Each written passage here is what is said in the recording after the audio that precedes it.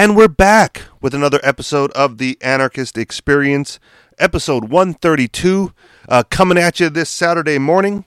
As always, I am your host, Mr. Rich E. Rich, along with MC. And since we still do this as a call-in show, and if you're on our Facebook page, you would know that we just went live.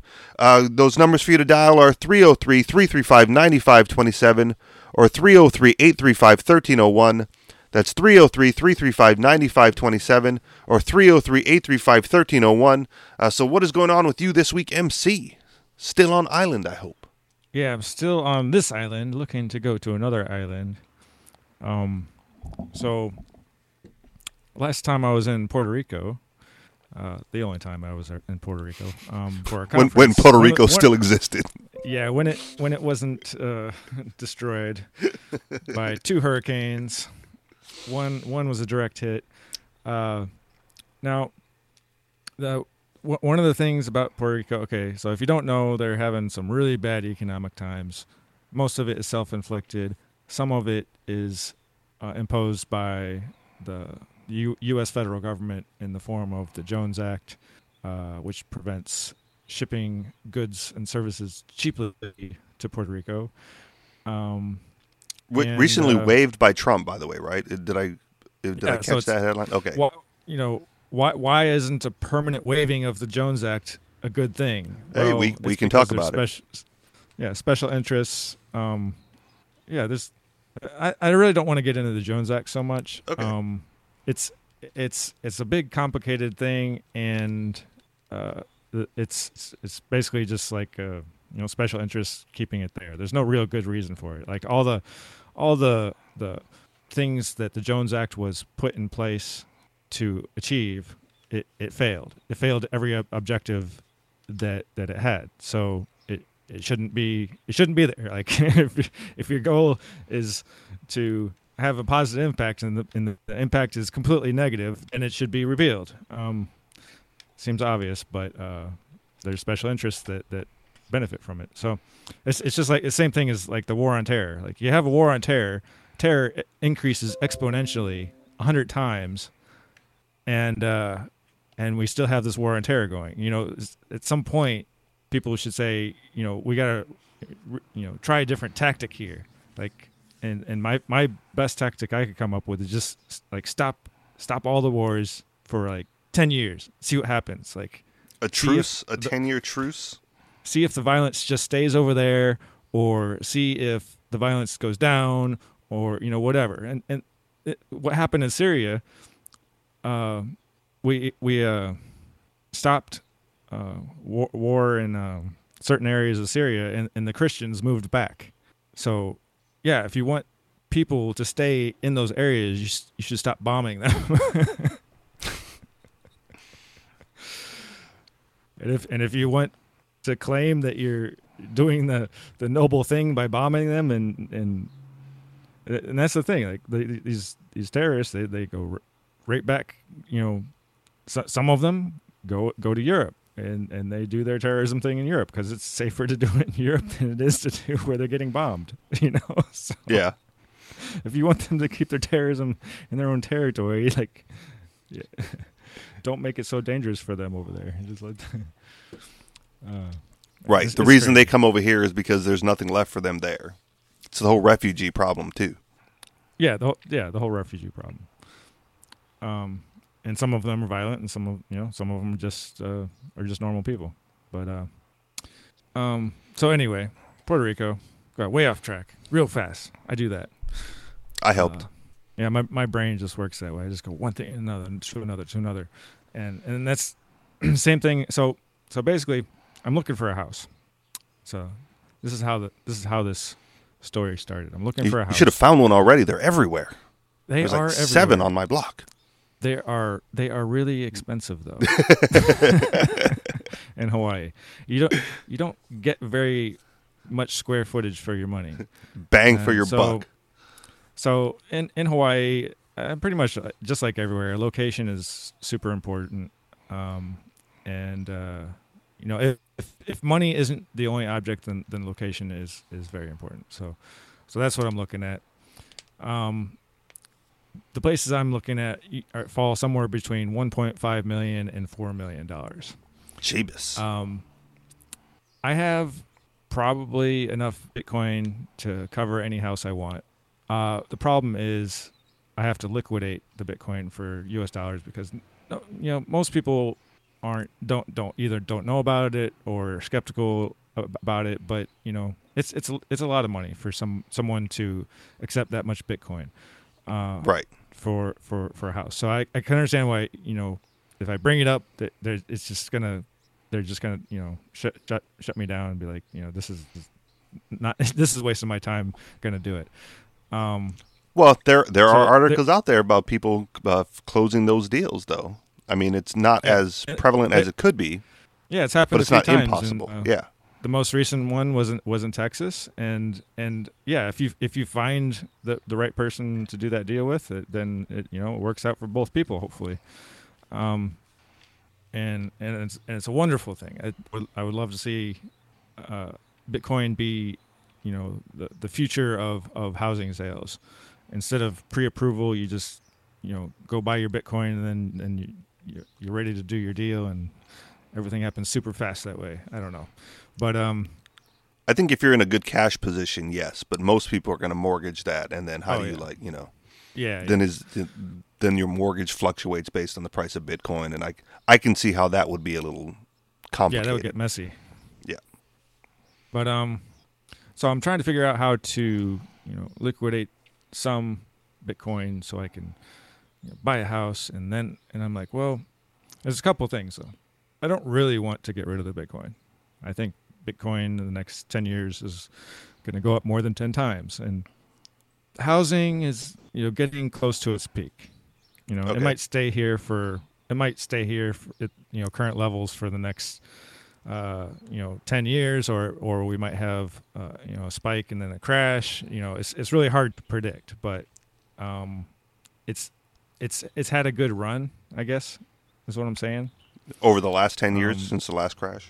Well, yeah, over the last 4 years. If you look at houses and you look at the prices on a lot of them, it's like, someone bought the house for $800,000. Now they're selling it for 1.6.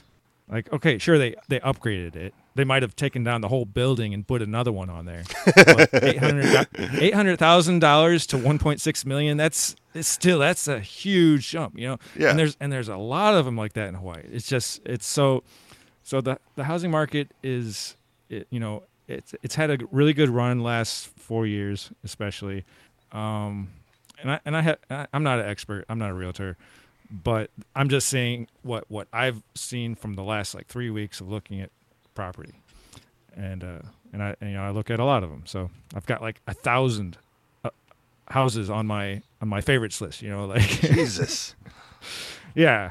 So, and I'm not working, so yeah, I have extra time. I can obsess over things like this. When I bought my car, I looked at all the Corvettes, and all the Porsches, and all every single one, and I weighed all their advantages, and I settled on one that was low miles, perfect condition, and it right. It's great. I like it. It's at first I was kind of Corvettes are kind of hard to get used to. They ride a little bit different, super low to the ground, not very practical. You got to be a Corvette guy. But yeah, I'm officially warmed up to it. I'm not 100% a Corvette guy, but yeah, it's really good. I like it a lot. Having fun. I upgraded some things on it to make it more. Every Corvette guy does this. They put upgrades on it that they change stuff in the engine. For me, everything was external, so I put some film on it to protect the paint, so it keeps it looking new.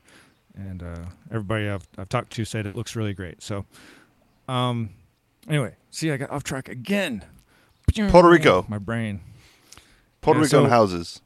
I'll jump in real quick because what the listener may not know is that MC, when he's looking at some of these houses, he sends me some of the ads for them, so I can take a look at what he's looking at. And now that he's admitted it on the show, man, I'm glad, because I think he sent me maybe 3 or 4 or like 5 listings to kind of like mull over. And I had no idea that there were thousands on his favorites list. like I feel like I got the cream of the crop, the top echelon of what you're considering. Yeah. If you're looking to do that, man. There was one house that still like when I was standing there, I was like, this is perfect. Like there's not any way a house could get better than this. And but of course it was $4 million. Like even if I could pull it off, that's a lot of responsibility for. I mean, it's too much for me. Like I'm with you. It wouldn't make sense. There's better things that I could do for $4 million, and I'm not saying better for me. Like, sure, I might be the happiest person in the world in that house, but then I think, so one of the things, get back to Puerto Rico, I could help people in Puerto Rico, out of the goodness of my heart, because I don't know why, just because. Wasn't there a rapper that did that, sent a private jet with supplies or something? Yeah, I think, there's Pitbull. been a lot of, okay. There's been a lot private of charity. A lot of charity going over there. So trying to, think about liquidating some money and getting back to Puerto Rico. They have this act called this law they passed. Congress made a deal with Puerto Rico because they need people to move in, rich people to move into Puerto Rico and set up shop there and spend money there. So the way they did it, they said, okay, if you have assets and like mainly like stock assets, you buy it whatever price. If you move to Puerto Rico and then you sell your assets while you're living in Puerto Rico, your capital gains tax is 0. Wow. This is a newer thing. I think happened in the last 5 years. I think it's somewhat successful. There are people moving there. Peter Schiff moved there. Moved. I don't even know what that means. Owns property there. Yeah. And listed on documents as his permanent residence. Yeah, you're supposed to live there for probably supposed to be there 6 months out of the year at least. I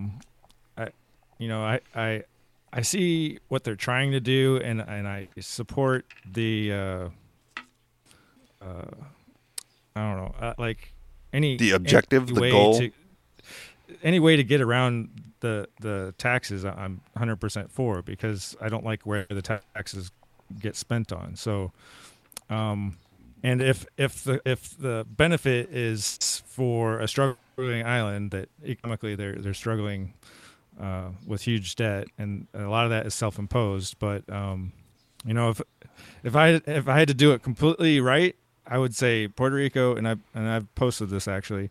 What they should do is kick the bankers out, secede from the U.S., trade with whoever they want, and so one of the biggest problems in Puerto Rico is the unions. You can't do any work unless the unions are involved in doing it, and the government backs that up.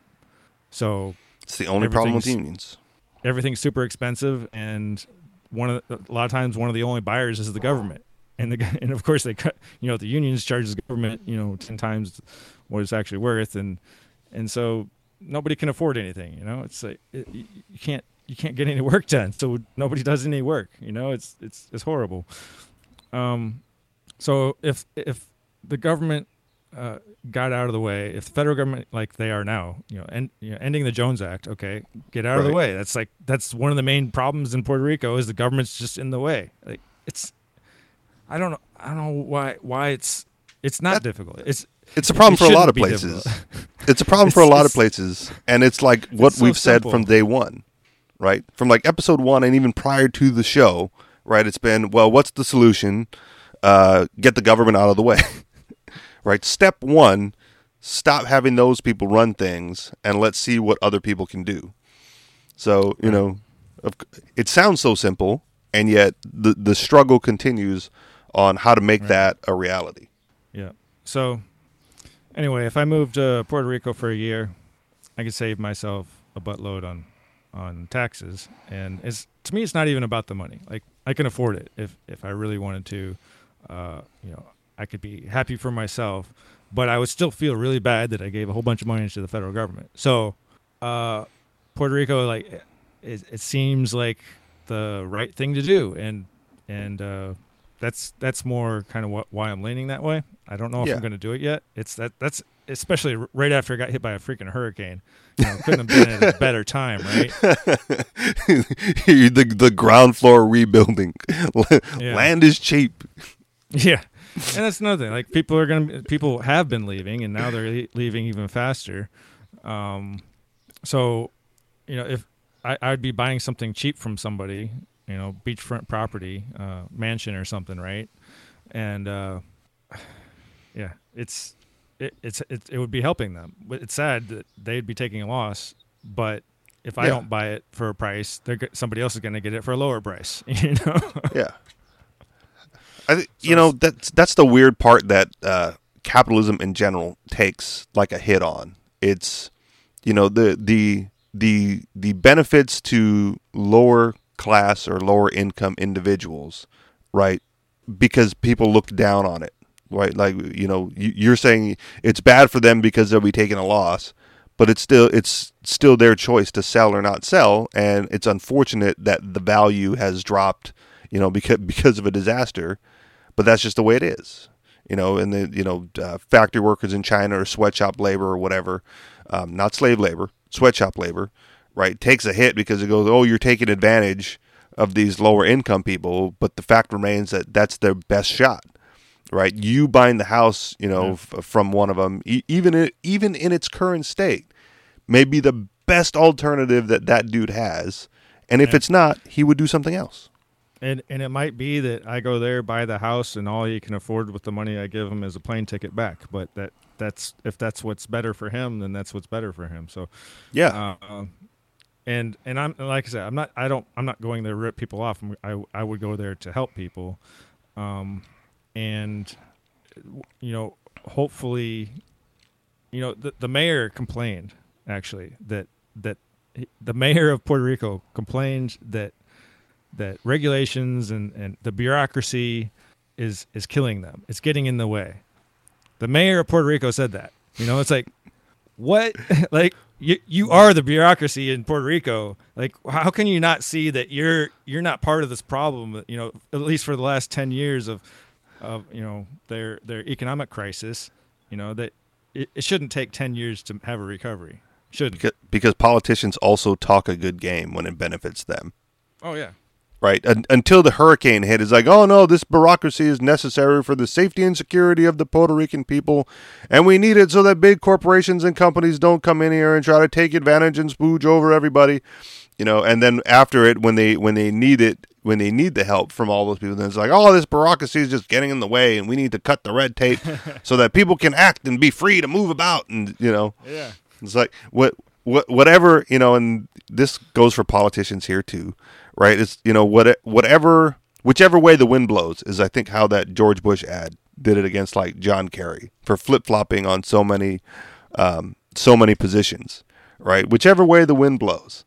So whichever way the wind blows, for every politician is basically what they're going to say. Right, there's evidence for Barack Obama. There's evidence from Hillary Clinton. There's evidence for Donald Trump now. Of saying one thing prior, and then when the tide starts to shift in the different direction, well, then there's a new bandwagon to jump behind, and they get on that one instead. Yeah. So they're either stupid, incompetent, or they're malicious and evil, and either one is not worth having. So there was a quote from. Was it Bastiat or I can't remember, but could have been. It was about laws, and it said the sure way to have people respect the laws is to make the laws respectable. Makes sense, and that's not the reason why politicians are in power. It's not to make respectable laws. It's the bureaucracy. It's to control things and control people. That's what it's for. Yeah. There's another similar quote. I don't know if this is the one you were thinking of, and I forget the attribution as well. But it's basically, if the laws are tolerable, I will tolerate them. If they are not, then I won't. Right. Right? Like, I'm going to do what I want to do, and if it happens to be that I'm following the law whilst doing it, then so be it. And if it happens to be that I am breaking the law whilst doing it, then so be it as well, right? And everybody does it too. Every time somebody gets in the car, they're going over the speed limit. You know, they're breaking the law, and so nobody actually has a problem with people breaking the law. Nobody does. Breaking the law is not a bad thing to anybody, because I know, because I get on the highway and everybody's going 5-10 over the limit. You know? Depends which law. Well, sort of, yeah. Yeah. Well, I mean, like, you know, it's basically what your quote said, right? Like, people are okay with you breaking the law that they don't agree with. But if you break a law that they do agree with, right, then hellfire and brimstone come down upon you, right, for violating the great edicts of the state, you know? Well, I'm just saying, in general, nobody is consistent. Yeah, that's true. Yeah. As far as status, you know. Yeah, guarantee. So was that it? I don't know. This was your share. Should I talk more about the houses, or if you want to? Yeah. So yeah, they're expensive, man. The property super high, and this is another thing that we kind of talked about off air. I think it was off air. I don't remember if we had is, you know, if you're going to spend that kind of money, fine, right? Like, personally, I don't care, you know, how expensive the house you buy is, if it's the house that you want, right? Like, you know, so be it. But for me, I go like, I don't want an expensive house. Like, I really don't, because part of it for me is like, regardless of whether or not we want it to be, right, you're still going to rent that house from the state, right? They're still going to charge you your annual property tax bill, and the more expensive the house, the bigger that bill. And you can say that, well, someone's going to live in that house, so they're going to collect the money anyway, but I still don't want to be the one to give it to them. And a house that size, again, for me personally, I wouldn't want to live in that. For me, it's like too much space, right? And maybe it's because I've been accustomed to smaller spaces and gotten used to it, you know, and that could just be by choice, or it could be because it suits my personality type. But I go, I don't need a big space. I'll take a big yard, right? I'll take a big plot of land and build like little tiny spaces on it, you know, in different regions of the property for various things. But I don't need the one big house. So I always wanted, like I always said, you know, the worst house in the nicest neighborhood, right? Because I personally believe that the neighborhood offers a level of security and protection, you know, just by surrounding yourself with a certain type of people. I'm not going to say which type that is, but just a certain type of people offers you offers you a level of protection or security. If you try to keep the socialists at bay, you know, surround yourself by capitalists, you're probably going to be safer. Yeah, sure. We'll use those terms. Okay, people who believe that theft isn't the best way to get what you want. There you go. Yeah, I'll take that. Yeah, because that's kind of what it is, and just so happens that a lot of those people group up in one certain area, and the people who don't want to steal group up in another certain area. And I rather live in the group of people that don't want to steal from me. But I also don't want to pay the high property tax. So I want the worst house in the nicest neighborhood. And I've had, you know, you've met a couple of them, but I've got, you know, friends in real estate, and you've got friends in real estate, and we've got friends in real estate. But you know, everybody has friends in real estate. There's too many realtors. Trying to tell the realtor, yeah. I'm like, you know, I'm not gonna sign with you because everybody's got somebody else. Because I already know a guy. Find a house. You know? Yeah. Everybody knows a guy. I got my So guy. and he didn't even ask. He didn't even ask. He was just like, man, I'll show you some properties, but like he didn't even ask to sign him up. I was like, okay, man, whatever. Well, I'm going to deviate real quick because I saw this as like a market opportunity, possibly, right? So because that's the situation of real estate in Hawaii as far as the realtors are concerned, and it probably exists everywhere. Like I can't imagine like Hawaii being unique in the amount of like realtors that exist on such a small area. It is a little bit because of you wouldn't notice it, but there is an economic tragedy happening in Hawaii because we should be Hawaii should be bigger than Singapore. It's in the perfect location for trade. Okay. And so that's what could have the unseen advantages that we could have if not for the government. It would be crazy.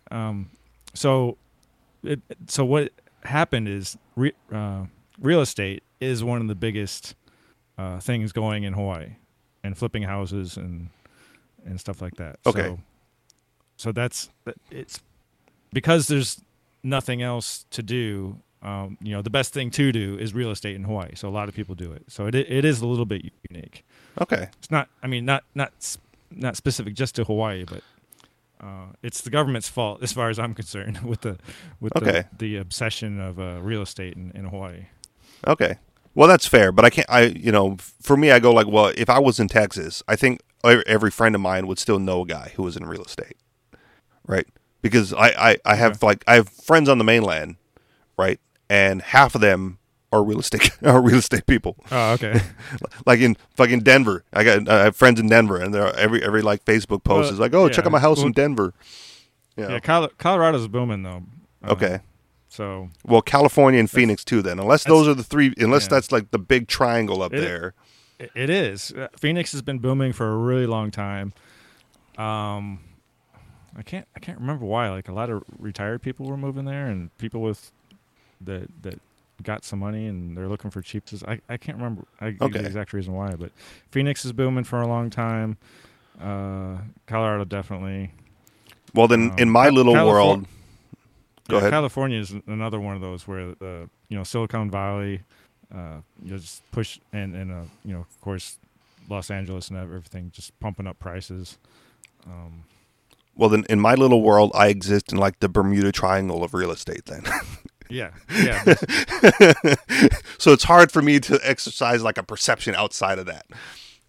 But what I was saying is at this point, right, the market opportunity to try for real estate, because especially here in Hawaii, it's so saturated that I told him, I was like, dude, you gotta change your offering, right? Like you have so many years in real estate as an expertise, right? That things that other people don't know. And I had another friend in real estate who said, like, be good at the small things, right? Be an expert at the little things, and then the client will just assume you're an expert at the big things because you know the little details, which is pertinent and relevant. But I said, all this, and yet the same thing that you just described, NC, happens to him, right? He goes like, well, he goes through all this work, right? The potential client puts him like through the ringer, through the rolls, to do all this research, all this, show me this, show me that. What about this? Tell me about that, blah, blah, blah, so on and so forth. And then when it's time to sign the paperwork, it's like, oh no, I got my friend. My friend's going to take care of it. Right. Well, that's the part of the contract. Like if you don't sign, then you're not obligated. Right. So. Well, but as a realtor, right, in order to entice or seduce clients, right, he feels he needs to do all this work to prove to them that he's the man for the job, right? And I said you should just charge for that work, right? Like instead of being a realtor, right, be like a licensed real estate consultant, right, where your putting it out there that no, you're not the free, fly by night, just got my real estate license guy, looking to work hard. Your time and your expertise has value, and you should be paid to do this work. And then you can do the work more efficiently and more effectively than that, that chump out of real estate school. It would still be hard because most people, because they have so much access to information, they think they can do it themselves. And I would value somebody helping me find the perfect property, and I would be okay with giving them some money, but it's probably not going to, most people are probably not willing to pay the money for that, and the real estate person is probably not going to get as much as they would if they sold a house. So it's right. It's a really difficult situation for that person. Well, I'm also one of them that thinks, I told him this years ago that I thought that the realtor in general, as a profession, was like not long of this world, because the internet provides so much information that the person that handles those details is going to be, automated at some point in the future. And then a couple days ago, I sent him this headline. I'm just going to read the headline because I don't necessarily know if we want to get into the article. But this is from Zero Hedge. So, real estate company is replacing agents with robots. Yeah. So I'm like, there you go, man. Like, even the job expertise of a realtor is going to be automated by robots. And it's, on the horizon, right? It's not even like some distant theory or prediction out there. Like it's coming. But you have sites like Zillow and that if you're a realtor, you go, fucking Zillow, right? But if you're a normal average consumer, you go, well, you can get a lot of information on Zillow, right? There's a lot of stuff. There's a lot of information available. The forms, right? All the sign here, initial here. This is the mortgage. You need to talk to whomever, right? I personally think that it's too easy to automate that at this point for that not to be the future, right? Where, like you said, MC, you just want to go like, here's a Bitcoin, and then like, here's the deed to your house, and we can skip all this trash in the middle. I think that trash in the middle is going to get a lot easier to sift through going forward, even if it's not as easy as here's a Bitcoin, here's a house. Yep. But so like I was saying, or you even mentioned it. There's a lot of houses in Hawaii, and it's a pain to go through. It's not pain. It's a joy in a way. I mean, I'm doing it because I want to. Yeah. But it is a lot of work. Yeah. So if I had somebody helping me to do it, it would probably be worth my time to either sign a contract with somebody or whatever. But that would be the agent. I might be in Puerto Rico. So I'm not going to sign anybody right now because I'm still trying to figure out. And I told him this. I told him, like, I'm not sure what I'm doing right now. Like, I might have to not leave the country, but leave the island. Oh yeah, okay. So, this is what I might be leaving the country in a couple weeks. To talk about. So the real estate agent, he's a great guy. He's really smart, really helpful, and all this stuff. He was skeptical. I told him about the tax thing. And he said, well, when you bring the money back after, you don't pay any tax on it, when you bring it back, you'll have to pay tax on it. I said, no, it's money. You don't pay money on money. It's just money. Right. Right. I'm with you. He's like, no, but when you bring it back to the States, then you have to pay money. And I said, no, it's Puerto Rico. It's part of the United States, like taking out of the country. So he said, well, I got a tax professional. I'll have him call you, or I'll give you his number, and I'll tell him that you're going to call, and you better call him because, his services are, $25,000 to $200,000 for his consultation. So take this opportunity, right? I said, that's great. I'll talk to him. So I talked to him, and he says basically the same thing. Like, well, if you had this money that you got from this place and then you sold it over here, then the origin of that sale determines whether you have to pay tax on it when you bring it back. And I told him the same thing. Like, Bring it back from where? I'm in the U.S. Like when I bring it back to the U.S., I'm already in the U.S. Like what are you talking about? So it turns out he doesn't know what he's talking about, and his specialty, and this is why his specialty is international tax law. Okay. If you go to Puerto Rico is not international. Yeah. It's part of the U.S. You're not taking it anywhere. You're not taking it's not it a out. state, though. It's a protectorate. It's a province. It is not a state. But everybody in Puerto Rico, they speak Spanish, and they're all U.S. citizens. They don't have to do anything special to come to the mainland U.S. Just like if you're in Hawaii or Guam, you can just come to the U.S. to get a passport or anything. You just just same show thing with up. the banks. They have a U.S. banking system. So the tax benefit is really easy and cool. Like it's unheard of, and I'm gonna see if I can take advantage of it for myself and for the rest of the world. I'm not going to be sponsoring terror with my money. So, well, I tell you what, if you find a beachfront mansion, make sure it's next to like a hut, because if the hut's already blown down, I'll see if I can like cobble up the funds to buy the land for the hut next to the mansion, and we'll just be neighbors kicking it in Puerto Rico. If there's a hut next to my mansion, I'll probably just buy that too. But well, screw you then, man. I'm an evil capitalist.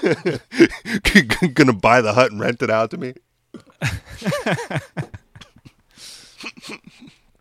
Then at least we can do the show from the same room. Yeah. So that was another thing that the realtor was telling me. He said I should buy.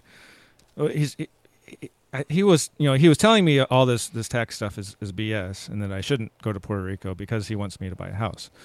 And he was also wanting me to buy one of these other houses they're called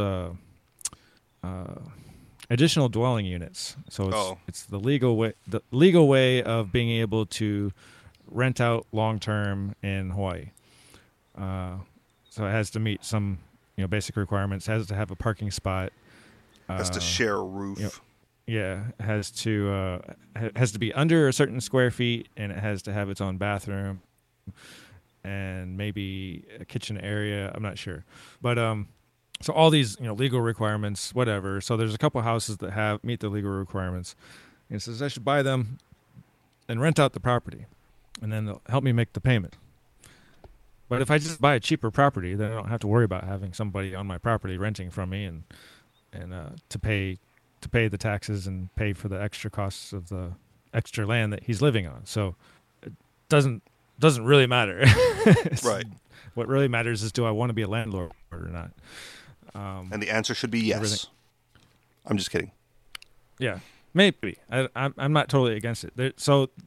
I was brainstorming, and one of the biggest reasons for me to be a landlord is the extra security. So if I have somebody around, in the house, like if I go to Puerto Rico or whatever, having an extra person to watch over the property would be great, assuming that person isn't going to rob me as well.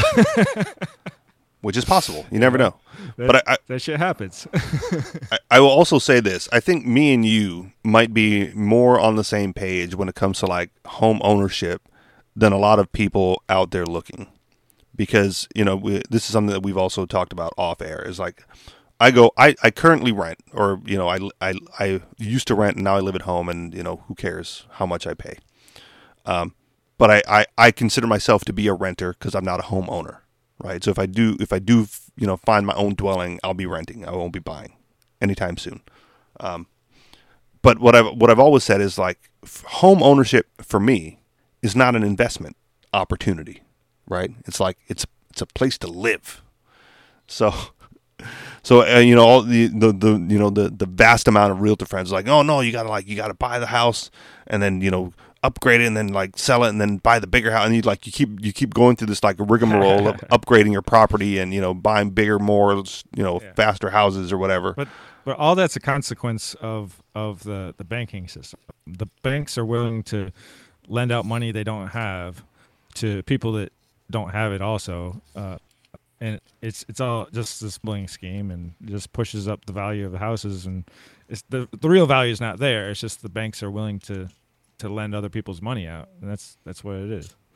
Right. So But everybody's trying to take advantage of that same system. But I don't want to take advantage. I just want to live in a house, right? Like that. Right.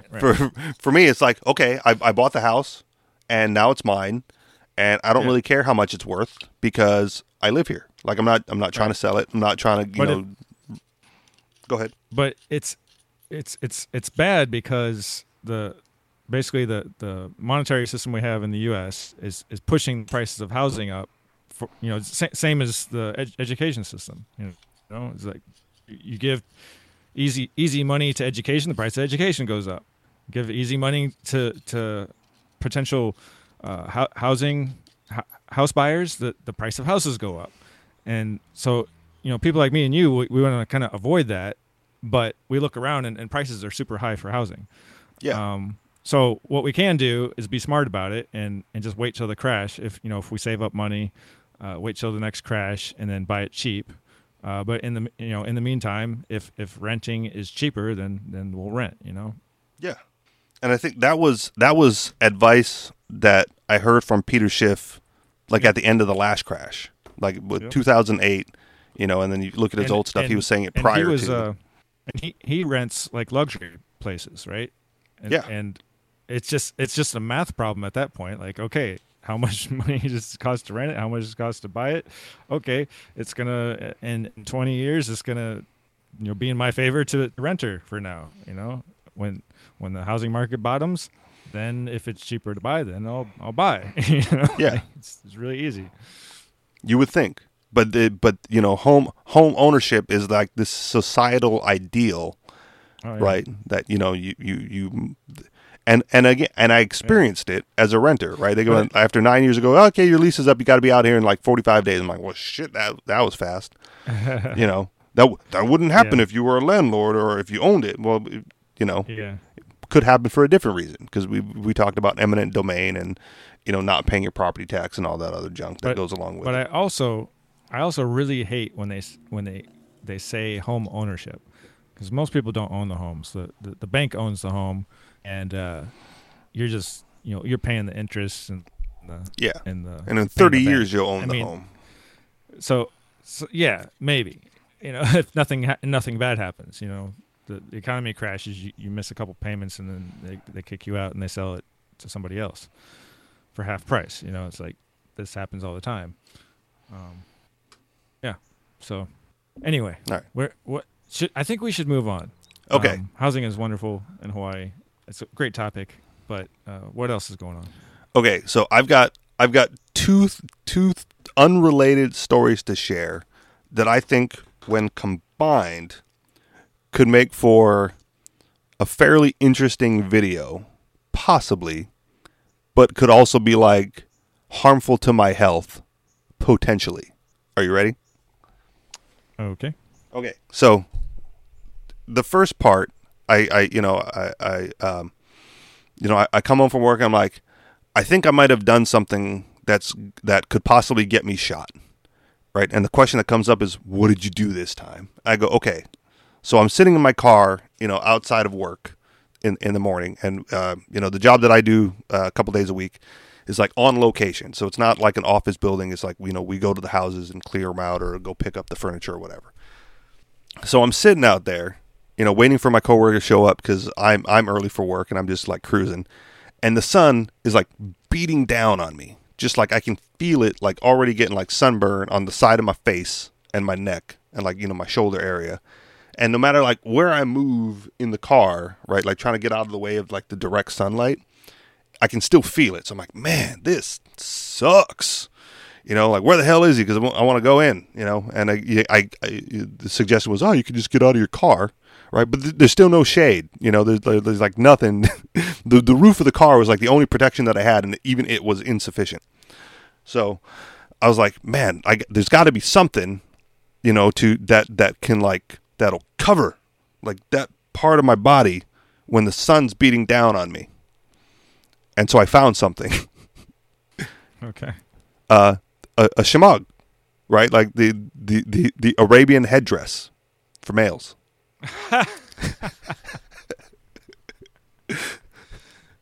It's perfect. Okay. Okay, so it's perfect, right? I go like, and it was only like $3 on Amazon for I guess a smaller one. I don't know how big they're supposed to be, but it's a decent size, and it'll work, right? Fucking covers my head, hangs over the neck and shoulders, perfect for desert heat, wind, and whatever they deal with out over there.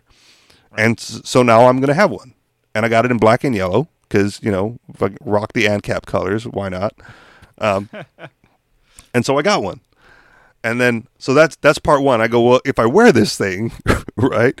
Like I've already, I don't look Arabian necessarily, but I've got a beard and a goatee, And if I throw on the headdress and some sunglasses, like I think I could possibly appear to be one of those guys, right?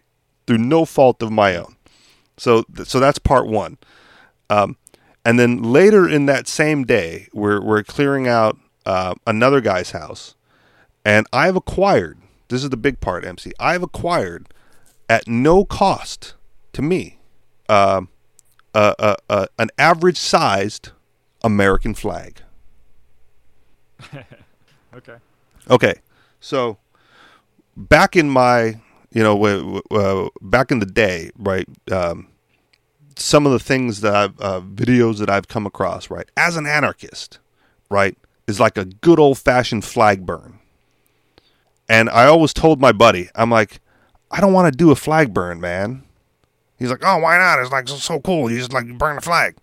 I go, well, because it's stupid, right? It's a dumb thing to do. Not because it's like, unpatriotic or whatever. Right, but because it's like, well, number one, if it's my flag, right, why would I destroy my own property, right?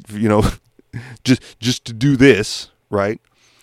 And if it's not my flag, well, then it's a violation of of the non-aggression principle or axiom, and I don't want to just go around burning other people's flags. Like I would never, the dude driving around with like the Hawaiian flag or the Confederate flag, depending on where you live.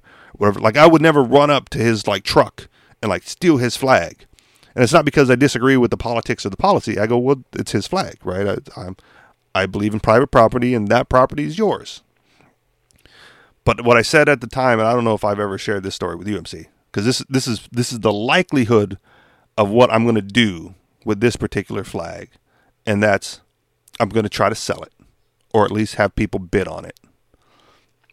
As the greedy capitalist that I am, I'm gonna let all the patriots and flag worshippers and bootlickers out there, right, attempt to save this flag from a burning inferno. And Okay. and if I collect enough money, right, through this protect the flag donation, then I won't burn it.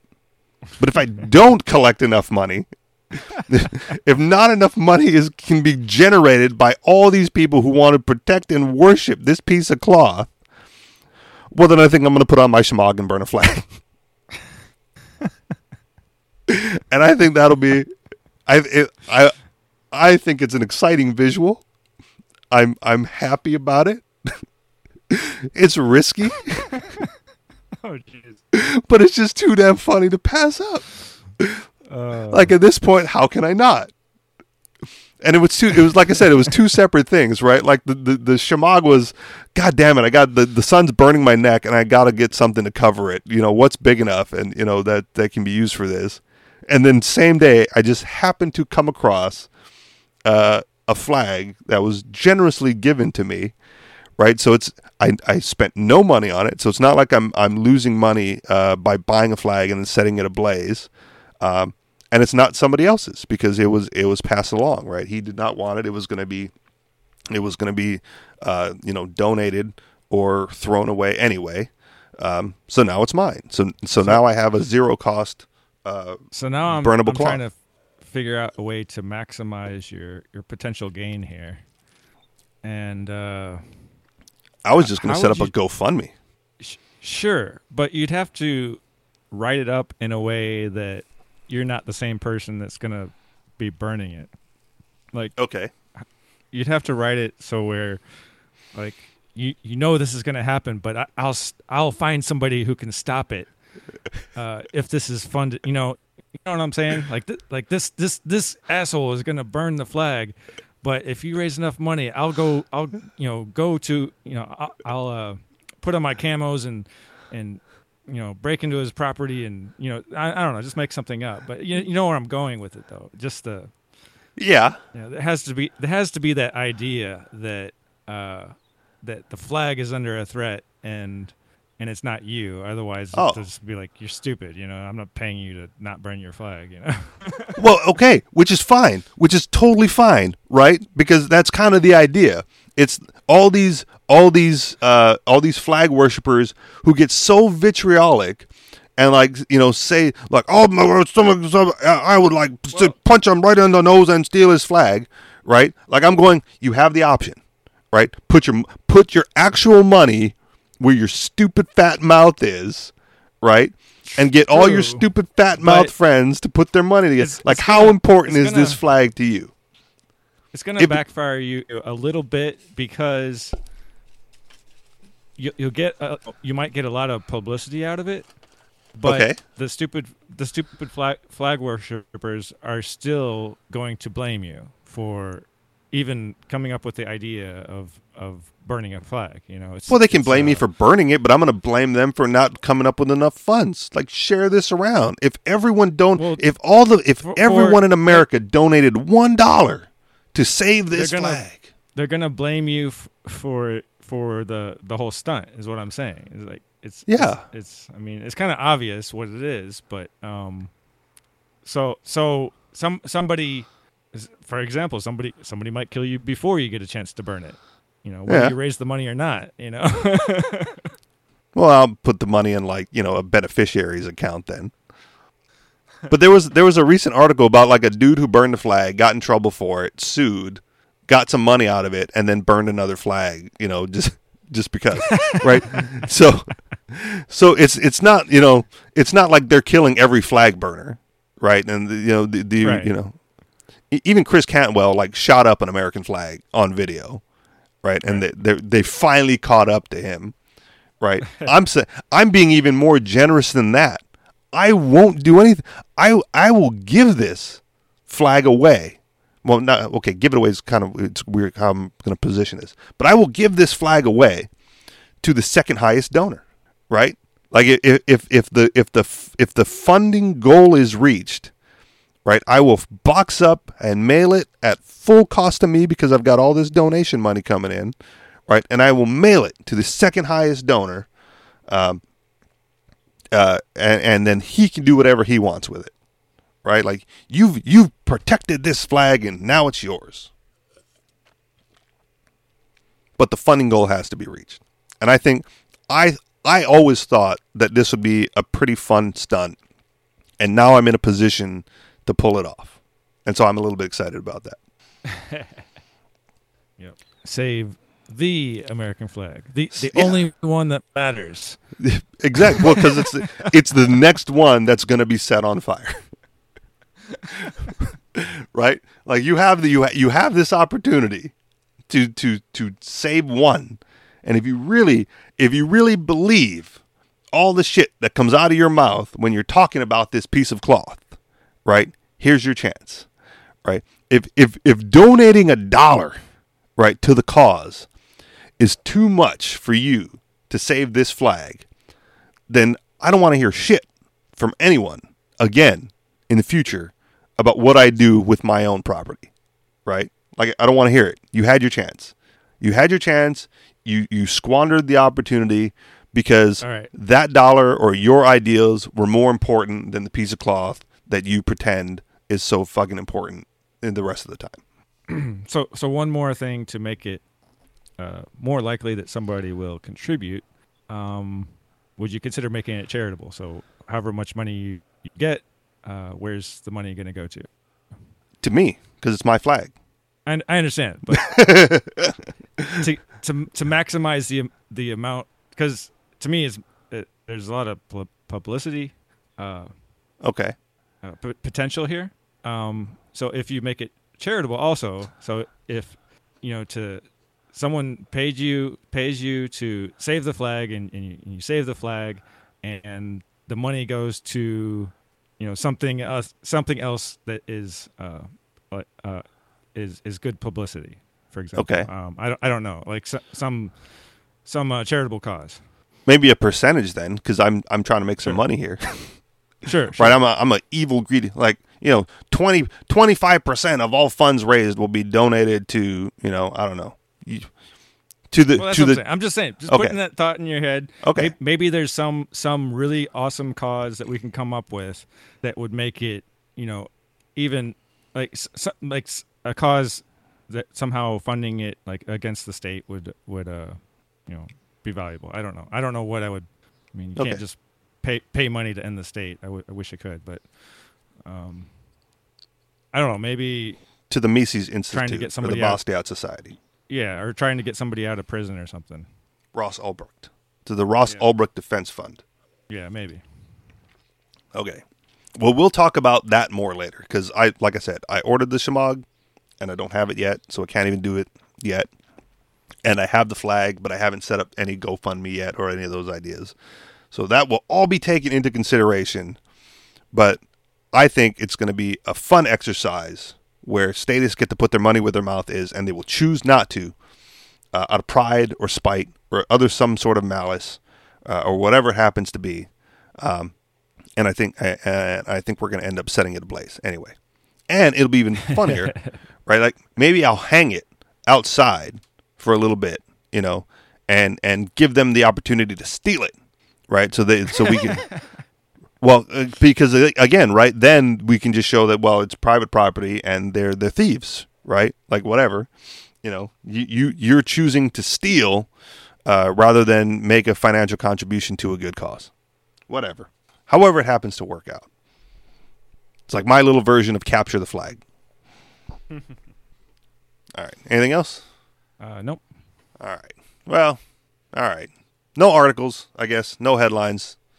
Because I think we're pushing the end. Are we pushing the end on time? Looks like we're pushing the end on time. I think so.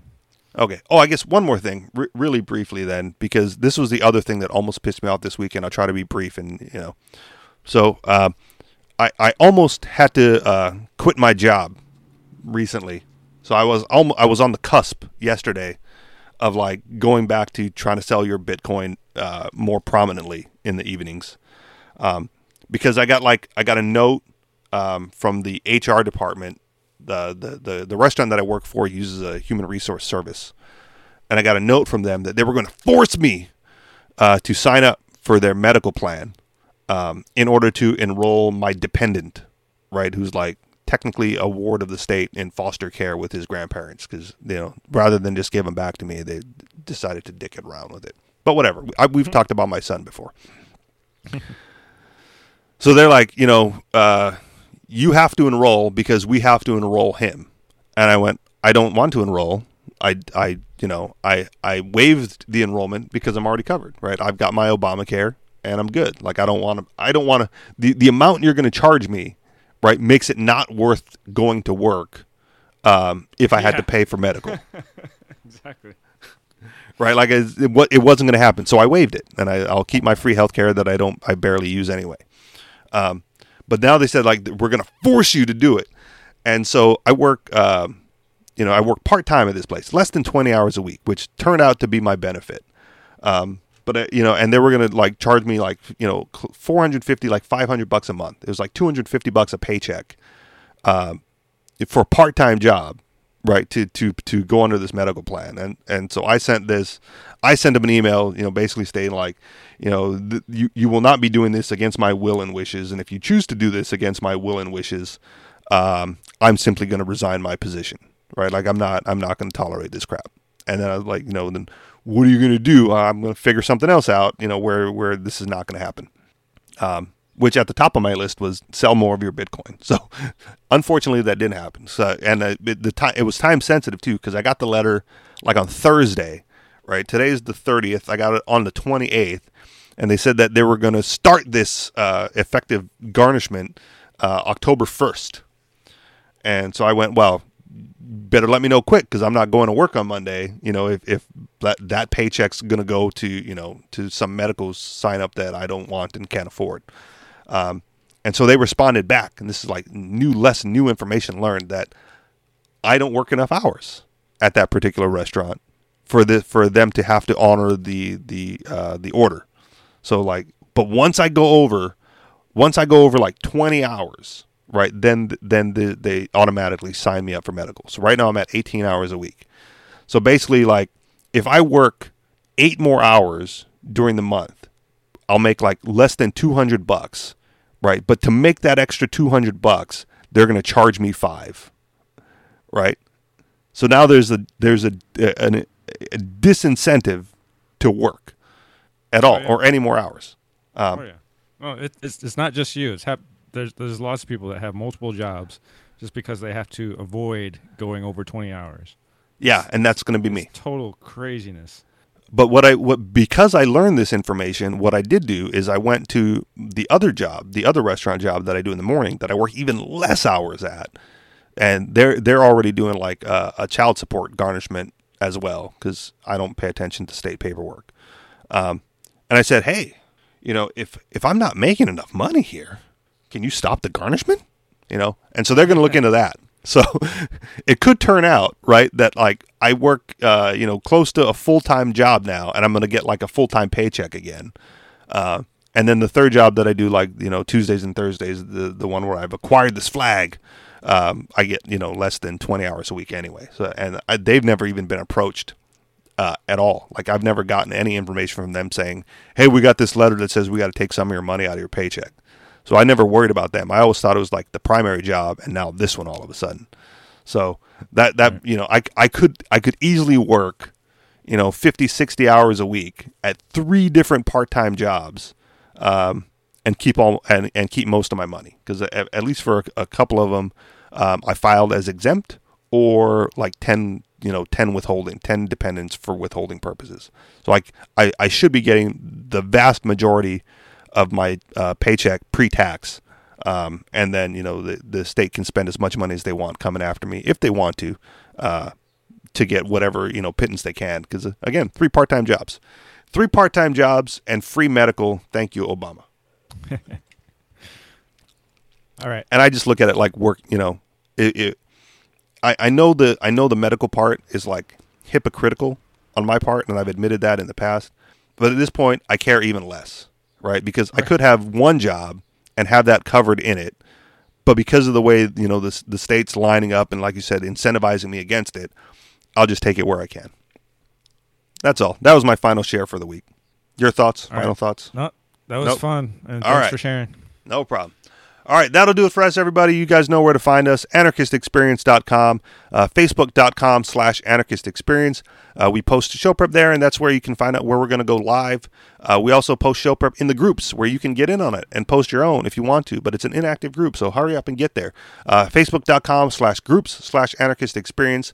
And if you want to contribute to the show financially, we do that through Patreon. Patreon is not where I'm going to be doing the funding for the flag, most likely, because it's going to be a one-off. Probably GoFundMe.